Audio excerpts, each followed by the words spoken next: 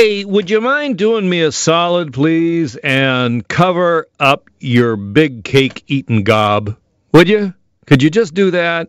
I'd put that mask back on if I were you. Just put the mask on. Really? Is this what we're going to come to? That we're going to come to some kind of culture war over masks? This is where we're at? Over the course of the hour, I'm going to wade into this, join the conversation at 416-870-6400. You feel your rights are being trampled on because you have to wear a mask? Really? Mandatory masks in a bunch of places. I just noticed this one. How about this? As of this coming Monday, face masks and coverings will be mandatory for anyone entering a commercial establishment in the city of Kawartha Lakes. Well, so there you go, another section of the province where they've added in mandatory masks. As of this weekend, Durham joins Toronto, Peel, a bunch of other regions.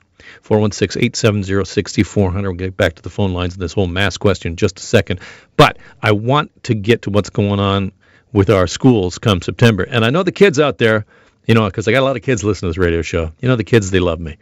The kids, they don't want to talk about school right now. It's July. Don't talk to me about school.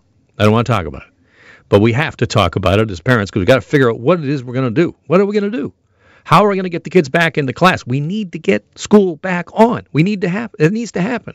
And, of course, the education minister has told school boards to prepare for 3 scenarios this September. Online only. Well, that didn't work out so well in the last couple of months, but okay.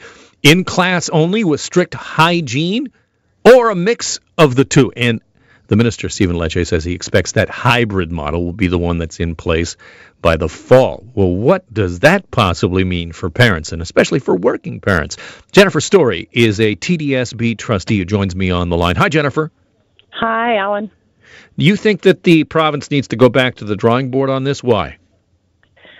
Well, I think what we're seeing right now is that the plans as they're rolling out are not going to work for parents, particularly for working parents, but I would say for all parents. And I would say that for a few reasons.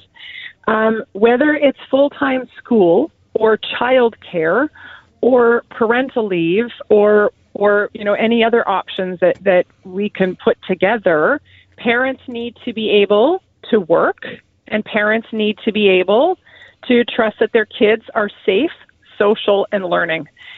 We need all levels of government to be coming together to look at the basket of solutions that are needed to keep parents able to participate in the workforce or to cover them for loss of wages if they can't because they're home with their kids.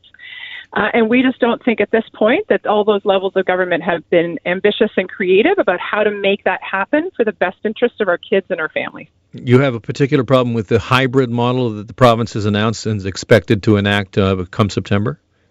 I don't necessarily have a problem with the hybrid model per se, and in fact, that's the hand that school boards have been dealt. As you said in the opening, we were told to come up with 3 models, but we've received subsequent direction that the hybrid model is where we're supposed to start in September. And we have only so many dollars also given from the province because school boards don't generate their own revenue. All the money flows from the provincial government. So that's the direction we have, and that's the model we will build. And we will make it as safe as possible for our teachers, for our students, and we will do our utmost to deliver the best quality education that we can. But when I look around on my street, for example, and I have parents with young kids on either side of me, I see how they're struggling right now just to make do in a work-at-home scenario. And increasingly, employers are going to be saying, come back to the office. Some will.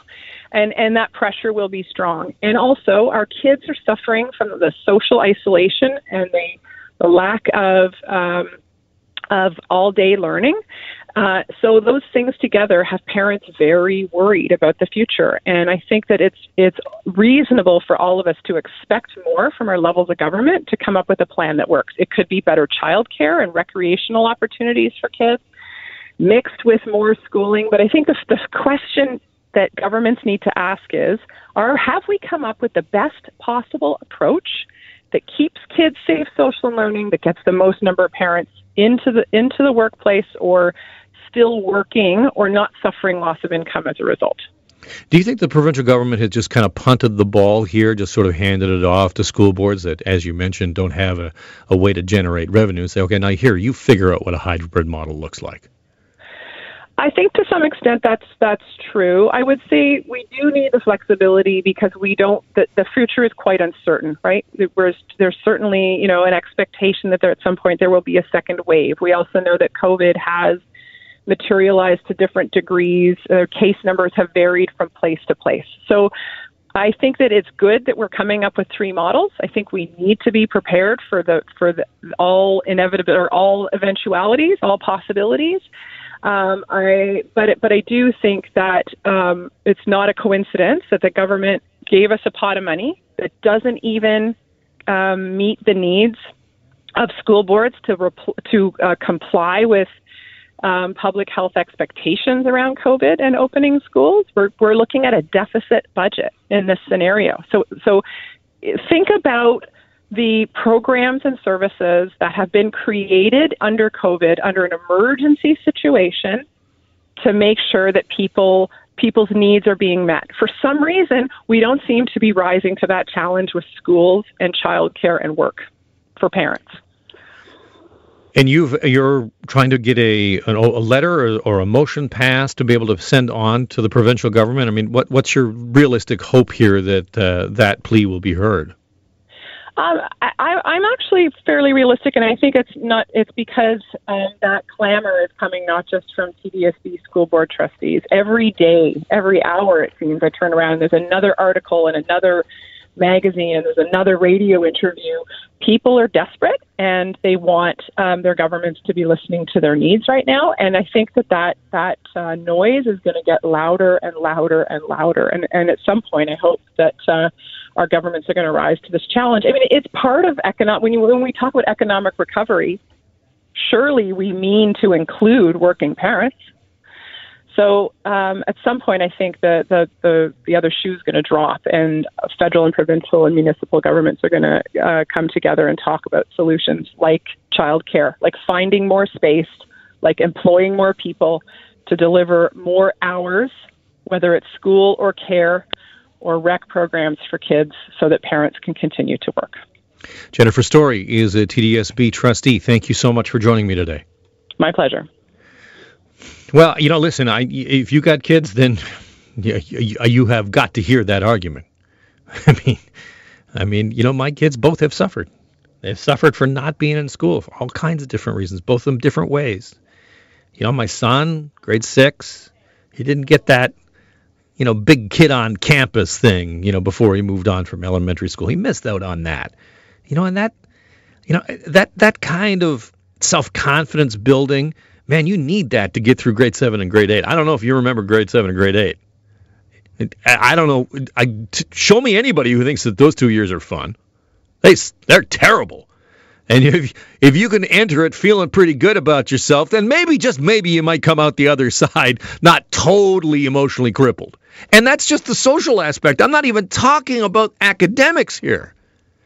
And then my daughter, who finished grade 9, I mean, we're in a point pretty quick here where it's going to start to count. We're fortunate that, every time you think about the pandemic and, where you are, I play this all the time. I think, it could be worse. And I feel so much for those kids who were in grade 12 this year or even in grade 11. And, it's all up in the air and it's all sort of left to them. And, parents are trying to figure it out. It's not easy. And I think we need much better planning and much better communication from the minister who says this is what we're talking about. Because right now, as parents, we're all looking at each other going, I don't know what I'm going to do when it comes to September. How am I going to get through it? How am I going to get through a whole school year?